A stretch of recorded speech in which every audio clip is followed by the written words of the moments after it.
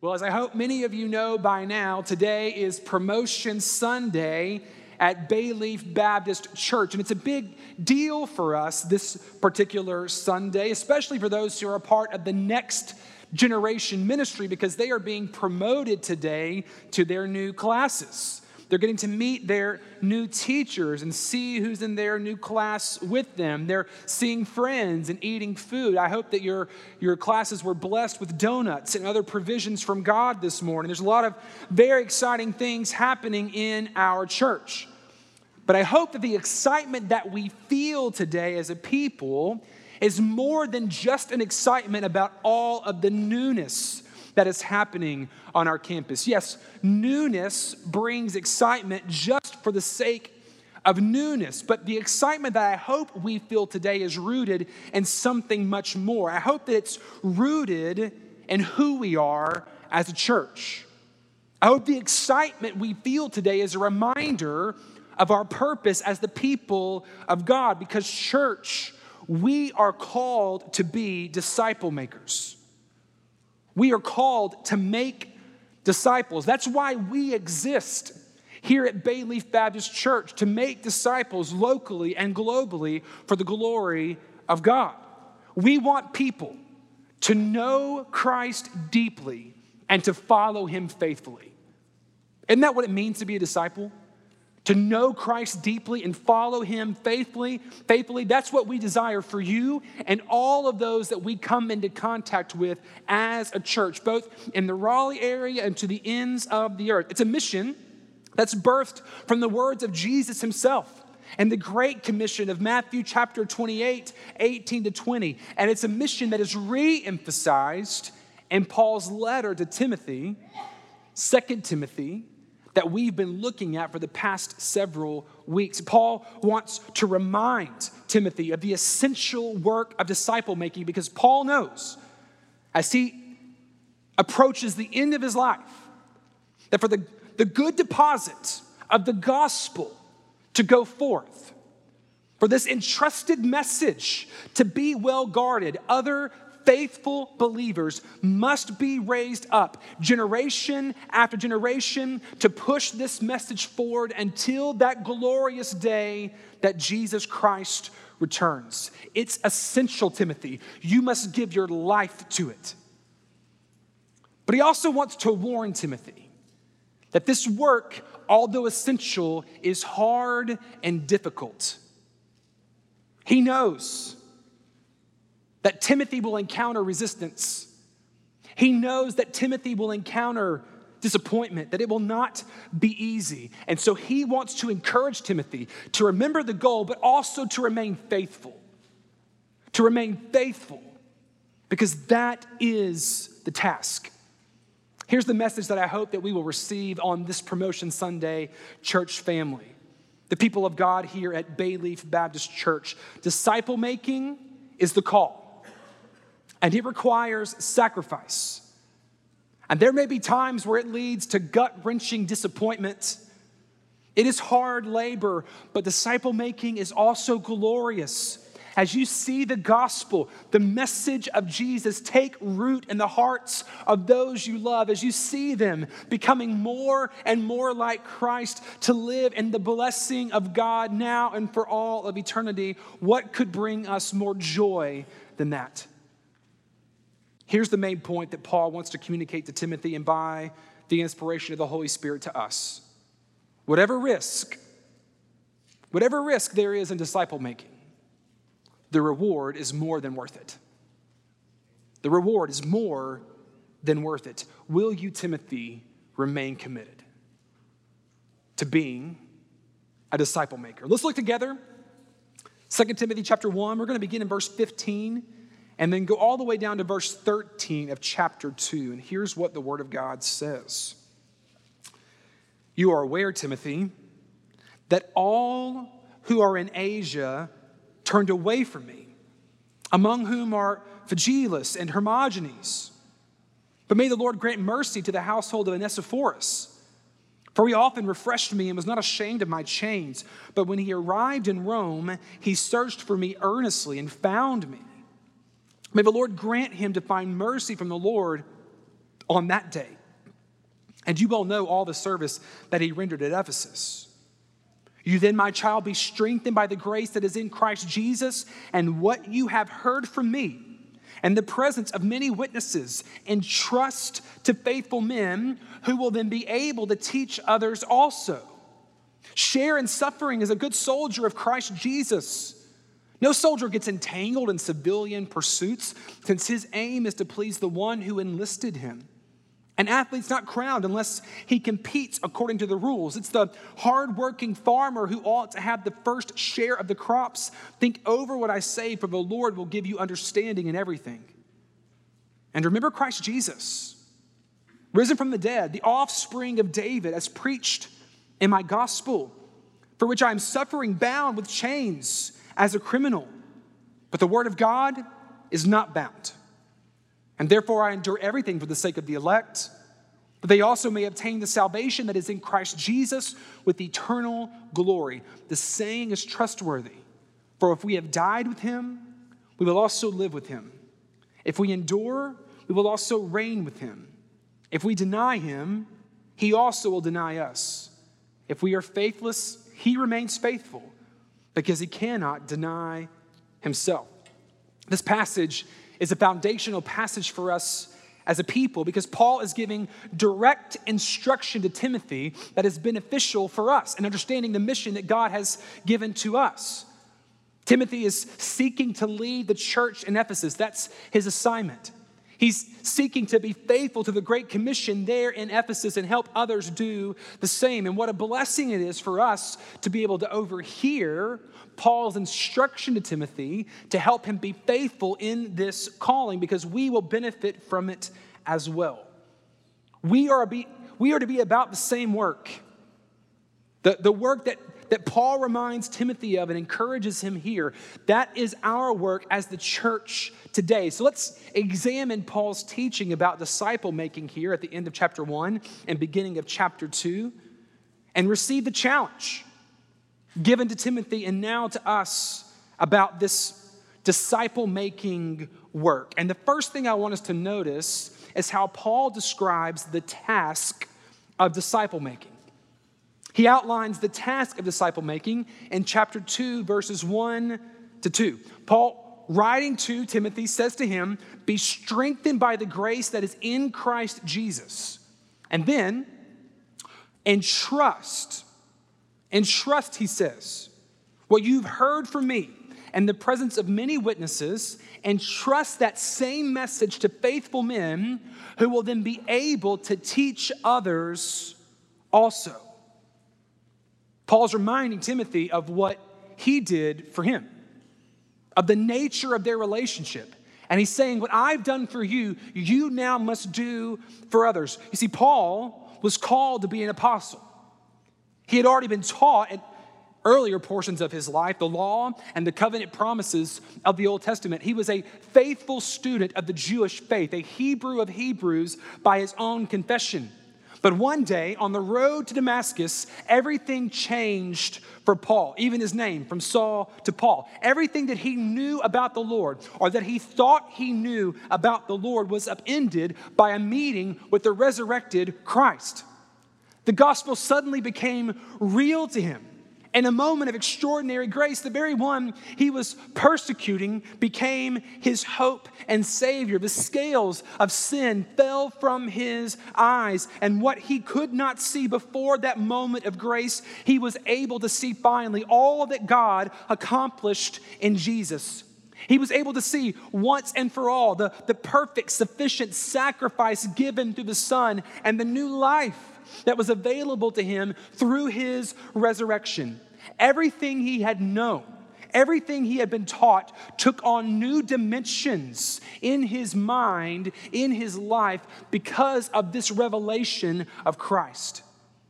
And all that he had learned, all that God had deposited within him and brought to a flowering, a moment of harvest through this encounter with Christ, Timothy had received. Paul had been pouring it into his life. This ministry of the Spirit and the Word, Timothy had benefited from, and now he was positioned to do something. Think about this relationship that Paul and Timothy enjoyed. Can you imagine the conversations that they had when they walked down the road together? When they were sitting together at night eating meals? Can you imagine Paul talking about how God created all things? Timothy, just look at the sky. Just look at the expanse of the earth around us. Just look out over the Mediterranean Sea. Can you just imagine the greatness of a God who could create all of these things? And do you know that we rebelled against this great Creator's purposes? And every human being is lost in their sinfulness. But God had even graciously given us a temporary sacrificial system for us to have some sort of temporary covering for our sin, for our transgressions. But all of that, Timothy, was pointing us to a greater sacrifice, a pure and spotless Lamb whose name was Jesus Christ. Can you imagine Paul telling Timothy about the history of Israel and how all of Israel had been waiting for the promised son of David, the offspring of David that he mentions here in verse 8 to be the great king over the people of God who would rule forever? All of history, Israelite history, had been moving to the moment when Jesus Christ appeared. And Paul's bringing all of this information back into Timothy's mind through this letter. He's reminding him of all the things that have been entrusted to him, the wealth of gospel knowledge. And he says to Timothy, you now must do for others what I have done for you. Go gather some faithful men of the faith who have already committed themselves to the Lord, and you raise them up. You bring them alongside you and teach them everything that I have taught you, what I've taught others. You entrust to them the gospel. You entrust to them sound doctrine. You entrust to them the truth so that then they can do the same. So the church in Ephesus can grow in maturity. So the church in Ephesus can flourish. So the people around them can hear this gospel message proclaimed and the truth of God can go forward. Because friends, that's how the gospel goes forward. That's how this message moves forth from person to person, generation to generation, from one person to another. One person communicating what has been entrusted to them. One generation communicating to another generation what has been entrusted to them until God wraps up this time and this space in his eternal plan. I also want to make a note, though, of the personal nature of the task that Paul is outlining. This call to be disciple makers is not impersonal, it is personal. It's not programmatic. Think about how Paul describes Timothy here in chapter 2, verse 1. What is Timothy called? Paul says to him, you then, my child. And that's the posture of discipleship that Paul embraces as he calls these people close to himself to learn more about the Christian faith, to learn more about what it means to be a follower of Christ. Paul sees his role as a fatherly one.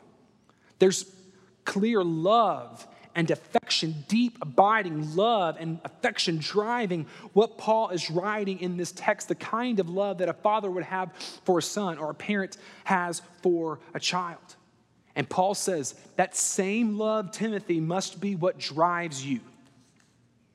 If you're going to do this work and be faithful to this work, you've got to have this kind of supernatural, abiding love in you that drives you to pour out yourself for the good of others as I have poured myself out for you. Church, we have been given a divine heritage. We stand on the shoulders of faithful men and women who have gone before us, who loved us well by declaring to us this same gospel. Think about the legacy of faith that we sit within today. Jesus raised up Paul, an apostle. And Paul was faithful to raise up Timothy, among others. Timothy was faithful to raise up others in the church in Ephesus who were faithful to declare to the region of Asia, not Asia we know, but the Asia of biblical times, who are faithful to declare to the next generation, to neighboring nations, and it continued and continued through the centuries right to this moment. Who declared the gospel to you? Who told you about Jesus? Who sowed into your life seeds of faith under the direction of the Holy Spirit? For many of us, it was faithful parents. It was faithful Sunday school teachers, faithful preachers of God's word that we benefited from because they were faithful to do exactly what Paul is challenging Timothy to do, to speak the gospel, to entrust to others what had been entrusted to them. And the call for us, church, is to continue that work. We must be about this business so that there will be a generation after us who can continue this work if that is the Lord's will. We must declare the gospel to those who do not know Christ, and we must entrust the gospel to those who are followers of Christ. And this is a work that we are all called to do, not just some, yes, in different ways, but it's a call for all of us that we must embrace as we follow Jesus. We are called to live our lives for this purpose, but don't see that as a burden. Would you see it as a gift today, motivated by love for the Lord and love for your brothers and sisters in Christ, because you want them to know Christ deeply and follow him faithfully. You want those around you, those in your care, your own children, to know the depths and riches of the glory of Christ so that they can love him more and lead lives that are pleasing to him, enjoying his blessing now, even anticipating the greater blessings that await those who are in Jesus for all of eternity. And that's why today is so exciting, church. That's why Promotion Sunday is a big deal in the life of our church, because we are being reminded today of this singular purpose. We are doing this very thing that Paul called Timothy and the church in Ephesus to do. We are entrusting the gospel to a new generation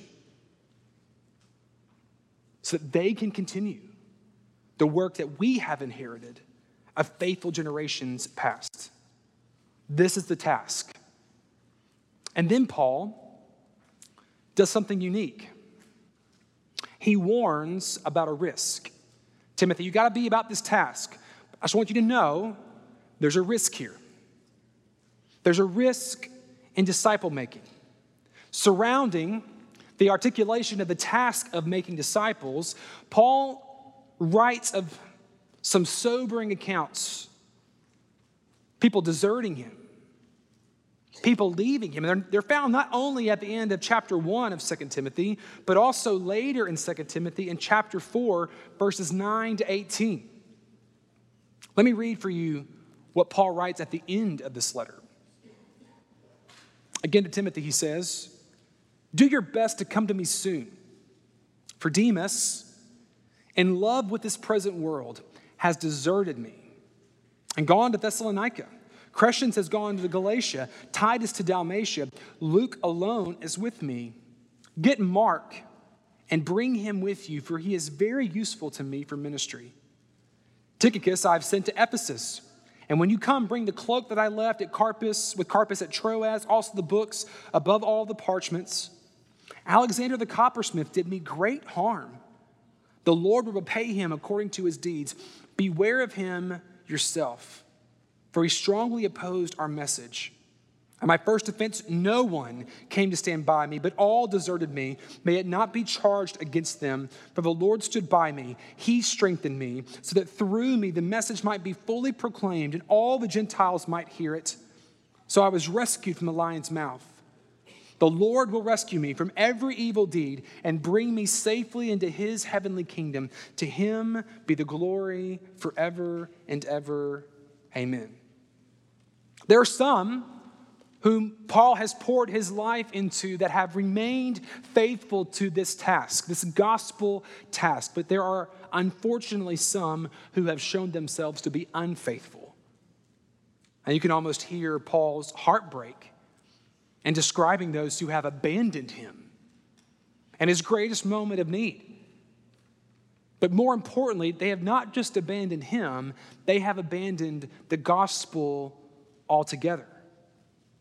And it's a rare glimpse. Paul's giving us a rare glimpse here of the pain that disciple-making ministry can bring about.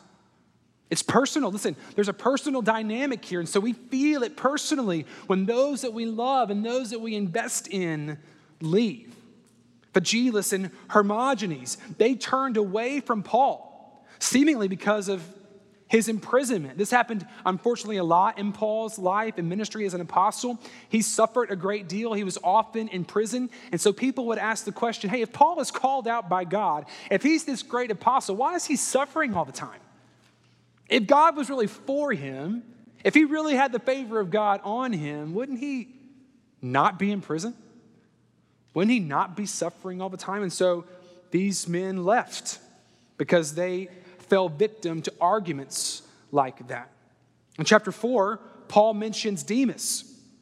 And he says that Demas deserted him because of his love for this world. Alexander the coppersmith, he said, did him great harm. He betrayed Paul in some way. He may have been one of the ones pushing forward these arguments against Paul and his apostleship. And Paul is so overwhelmed with grief that he says in chapter 1, verse 15, that it feels like every single person in Asia, which is where Ephesus was located, kind of around modern day Turkey, that every single person in Asia has abandoned him, turned away from him. Now, some left for good reasons. Some were sent out as you send out children of faith. Crescens, Titus, Tychicus, they were sent out with ministry purpose. Paul blessed them in this. Luke is the only one who remains with Paul, but here's the point that he's trying to make. There are no guarantees in discipleship. There's no guarantee in discipleship. When you love someone and pour your life into someone, you can't, in your own strength, make them stay faithful or unfaithful. And if they walk away, if they show themselves to be unfaithful, that can be heartbreaking. It happened to Paul, and he mentions it here. It also happened to Jesus, didn't it? Judas, one of 12. 12 people that Jesus invited close to himself and walked and talked with him. Judas saw all the miracles that we read about in Scripture, and yet he abandoned Christ. It's happened to me. As I was studying this week, a young man came to my mind in the ministry that I was overseeing at our church in Houston. He came to us at first unknowingly. I didn't know this at first, but he had been struggling with a lifestyle that was not pleasing to the Lord. And a year or two into the ministry, he confessed this and asked for help because he wanted to walk a life that was more faithful to Christ. And so we did a lot for this young man. He moved in with some other faithful young men in our church into their home. He gave us his phone and took a not smartphone so there wouldn't be temptations like he had been kind of living in for a long time. And he grew. We were watching him grow in the faith. He took on more leadership roles in our church. And I remember one winter, we always did a winter retreat over New Year's. And this young man was supposed to lead the games, because if you have a retreat, you have to have games, right? And so he was supposed to lead the games. He had worked at a Christian camp and had done those. He was going to do it for us. And the week before we left, he called me and said, Jared, I can't come because my work has scheduled me and I can't get off. Can you find someone else to the games? I said, yeah, sure, we can find someone else. And that's the last time I talked to him. Because unbeknownst to me, the whole time he had been living a double life. Even though he said he wanted to follow Christ, he had not given up that old way, and he had gotten to the point where he was now ready to turn away from Jesus and go back to that life full time. And he knew what we would say. He knew how we would challenge him, and so what he did was just cut us off. Now, this is a guy that I saw 2 or 3 times a week for years, who we were friends. We ate together. We worked out together. And all of a sudden, he was gone. I've not talked to him since. Years ago. It still breaks my heart. That's a risk. Maybe some of you have encountered something similar. Maybe a student that you taught right here in the halls of Bayleaf Baptist Church maybe a child. I know we got parents in the room that are struggling because they did everything they could to pour the gospel into the hearts and minds, the soul of their kids, and they're not walking faithfully with the Lord today. There will be some who count the cost and want no part of the Christian faith. There will be some who are just too in love with this world, like Demas. There will be some who will betray or be deceived by false teaching. But Timothy, do you stop?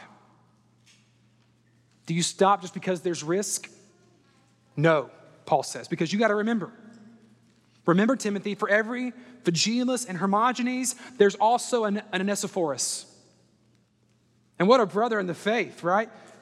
Verse 15, you're aware that all in Asia turned away from me, including Phygelus and Hermogenes. But you know who didn't turn away from me? Verse 16, Onesiphorus. He often refreshed me. He wasn't ashamed of my chains, and he came and sought me out. Remember, Paul right now is not in a prison, and not in a home. He's in a prison. Onesiphorus had no idea where he was, but he went through the city of Rome and he found him because he wanted to encourage Paul, because he was faithful. For every Demas, there's a Crescens and a Titus. For every Alexander, a Tychicus. And listen to this. Even ones who have failed, who are unfaithful for a moment, can be restored. Like John Mark, right? This is a pretty incredible thing in 2 Timothy chapter 4. Verse 11, he says to Timothy, get Mark and bring him with you, for he is very useful to me for ministry. This Mark is in all likelihood the same John Mark that's mentioned in Acts chapter 15, verses 36 to 41, the one who caused a dispute between Paul and Barnabas. The dispute was so tense that they parted ways because Paul did not want John Mark to go with them on their missionary journey, but Barnabas did. He had shown a little bit of unfaithfulness, and Paul wasn't willing to bring him along. Barnabas wanted to bring him, and they divided over that. But now here, something's happened in John Mark's life. And whatever it was that concerned Paul earlier is no longer a concern, and he sees him as a gift, useful for ministry. And so he asks Timothy, hey, bring him with you. I need to see him. Yes, church, there's risk in disciple making. There's risk in any relationship. But Paul says it is worth it. And then he reminds us of the ultimate reason for disciple making. Because the reward is not just seeing the faithfulness of those we love. The true reward and the true thing that will keep us committed to disciple making, regardless of the risk, is our love for our Lord and Savior, Jesus Christ. We are about the work of making disciples because that is what pleases Jesus. We take the risk, verse 3, because we are soldiers of Christ. And our chief aim is to do what he says. Paul says, do not get distracted, Timothy. Don't get distracted by the cares of this world, civilian pursuits. No, you remember the command of your commander-in-chief. You remember that great commission and you set your mind to it. Don't wander off course. You please him. And there's no greater work that pleases Jesus than making disciples. For the sake of Christ, for the sake of the elect, do this. Risk suffering, risk imprisonment, risk disappointment, because your aim is to bring glory to Christ by helping others become more like him. You run this race as an athlete. You've been trained. You run this race as an athlete with one goal, one victory in mind. You do the work of a farmer. You labor hard. You sow those seeds, knowing there will be a bountiful harvest that you will get to participate in, that Jesus will bring about. And then finally, he directs Timothy to the power for disciple making. There's a task, a risk, and a reason. There's also empowerment. Remember Timothy, when you feel the weight of this work, you remember that God has given you everything you need to continue. You be strengthened by the grace that is in Christ Jesus. Chapter 2, verse 1. You remember God has not given us a spirit of fear, but of power and love and self-control. You remember the promise that will sustain you, that if we have died with him, we will also live with him. If we endure, we will reign with him. Don't deny him, because he will deny us. If we're faithless, he remains faithful. He's the one who does the work. You just be faithful and trust that he will bring it to completion, because he cannot deny himself. Be faithful, Timothy. As I've been faithful, as Jesus was faithful, you be faithful. Make disciples and trust in the power of Christ. Now, church, let's get a little closer to home this morning. Let's think about how Paul's challenge to Timothy in this passage can directly affect our lives and our pursuit here at Bayleaf of this same gospel goal. What can we do? How can we respond to this Spirit-inspired call from the Apostle Paul? Because not all of us are going to lead churches. Not all of us are going to be called to go lead a church in Ephesus, but all of us are called to disciple making. It's part of the Great Commission. So how can we respond? Firstly, engage. Would you just commit to be a part of this work? However you can be a part of disciple making, would you commit to engage in this work? Because it is for all of us, formally, informally. There are formal ways in our church where you can engage in disciple making. I'm so grateful for the many of you who have committed to serve in our education ministry over the next year.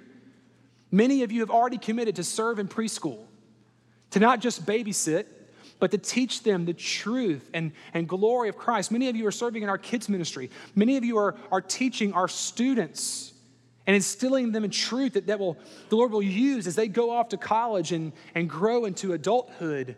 Many of you are serving in our Sunday schools, our small groups in a variety of ways. Many of you are working as greeters, parking lot attendants, security, to facilitate the ministry that's happening here of discipleship. However you can engage to collectively support the ministry of this church to make disciples, would you do that? I'm challenging us in this morning because as we seek to grow, as the Lord brings us new people, as we think about utilizing the property that we have on Creedmoor Road north of 540, we will need all of us to make this happen. Do you know, if you're a follower of Jesus, that God has given you a spiritual gift to utilize for the benefit of this body? To sharpen one another? Collectively, friends, let's be about the work of discipleship and use our gifts for that end every time we gather together. Let's be about the work of discipleship. Let's gather in these groups, and even in smaller groups. Let's allow iron to sharpen iron. Listen, even if you've not been gifted to teach, there's other things you can do. In your classrooms, speak up when a teacher asks a question and the Holy Spirit prompts an answer that you've been given through studying the Word. Would you offer that and engage? That might be a blessing for someone. Would you offer testimony of what God has been doing in your life? It's amazing how God can use all of that to encourage and bless and help one another become more like Christ. Join together in small groups of peers, in our D groups, where you just share about how God has been working in your life and challenge each other to grow in Christ's likeness. Collectively, let's be about this work individually. Not only in the household of God, but in our own households. Friends, let's make sure that we are making disciples. We say this often, but if you have been entrusted with children, your number one priority is helping them know Jesus deeply and follow him faithfully. That is the number one priority you have. To entrust the gospel to them, to pray for them. The Lord would save them from their sin. and birth within them new life now and for all of eternity. Would you embrace that responsibility and role? And let me just encourage you, we're here to help you. It's our delight to help you in this. But would you make sure that your ultimate priority is seeing your kids know Jesus deeply and follow him faithfully? Let's engage in informal ways, as well as we take each other out to dinner, as we go to lunch, as we meet over coffee. Let's just not talk about the weather. Let's talk about the God of the universe who created the weather. Let's talk about the gospel, meaningful things. Let's not get distracted by civilian pursuits. Let's be about this. And let me just challenge us a little bit deeper here, okay? Let's commit ourselves to this work in new and refreshing ways. I'm going to say something I hope you receive pastorally. I don't want in any way for it to be received as condemnation. I just want to challenge you. I've often heard people say, Jared, I can't be involved in discipleship as much as I want to be because we're just too busy. We got too many things going on. I'm not going to be here often enough to do that because we're traveling to the ocean or to the mountains, or we got travel ball, and I just can't commit in this season to be engaged in the way that you're asking me to be engaged. Let me just make a caveat. Listen, I understand that all of us have different seasons that demand something from us. But let's also let that be the exception and not the rule. So let me encourage you this morning. Don't let your freedom constrict your service to God. Let your service to God constrict your freedom. Let me say that again. Don't let your freedom constrict your service to God. Let your service to God constrict your freedom. What if Paul had said, Jesus, I really want to be faithful, but I'm a little nervous if I'm committing to you that I'm going to be in a prison. And so I'm just going to take a back seat, let somebody else handle that. And when I get a little bit older, I don't have as much life to live, then I'll think about taking the risk and possibly going to prison. No, he didn't let his own personal freedom restrict or constrict his devotion. Jesus called, he said yes. So would we ask the question, okay, listen, I know I'm in a particular season, but God, I know you've given me giftedness. I know you've called me to this people. How can I serve you? And I'm willing to sacrifice a little bit of freedom so that the church can be about the work of making disciples, so that I can use my gifts that you've entrusted to me and called me to use well to help the church make disciples. Would you engage? Your brothers and sisters need you. This church needs you. The next generation needs you. Will you engage? Secondly, will you endure? When you have a moment when someone you love walks away, shows unfaithfulness, that can be so disappointing, discouraging, that it can make you want to pull away. Honestly, when my friend left our ministry in Houston, it was a blow. We grieved. And the thought crosses your minds, man, I don't ever want to do that again. I don't ever want to feel that way again. So I'm just not going to pour myself. I'm not going to get close like that because of the danger of that. Would you resist that? Resist that and just rest in the promise of what Paul has offered us here in reminding us of Jesus risen from the dead, the offspring of David, this gospel that has been preached. Would you remember the faithfulness of Jesus? And it's his faithfulness that drives us to our own faithfulness. Endure. Thirdly, encourage. Sometimes we need help. Sometimes we need help remembering the encouragement of the gospel. And that's why God gave us each other. So church, could we just be like Onesiphorus to each other? When there's opportunity for discouragement, when you hear someone who's walking in discouragement, would you seek them out? Like Onesiphorus sought out Paul, and would you encourage them with the gospel? Church, let's be the kind of people that people long to see because they got beat up throughout the week and they need some living water poured on to them. Let's be the kind of church members that it's a joy to be a part of, because we're constantly encouraging each other and building each other up. Let's be the kind of Christians that bless one another with gospel-saturated words, because this work can be hard. And we need that reminder through the community that God has blessed us with. And finally, would you emulate? Let's do all of this because it's what Jesus did.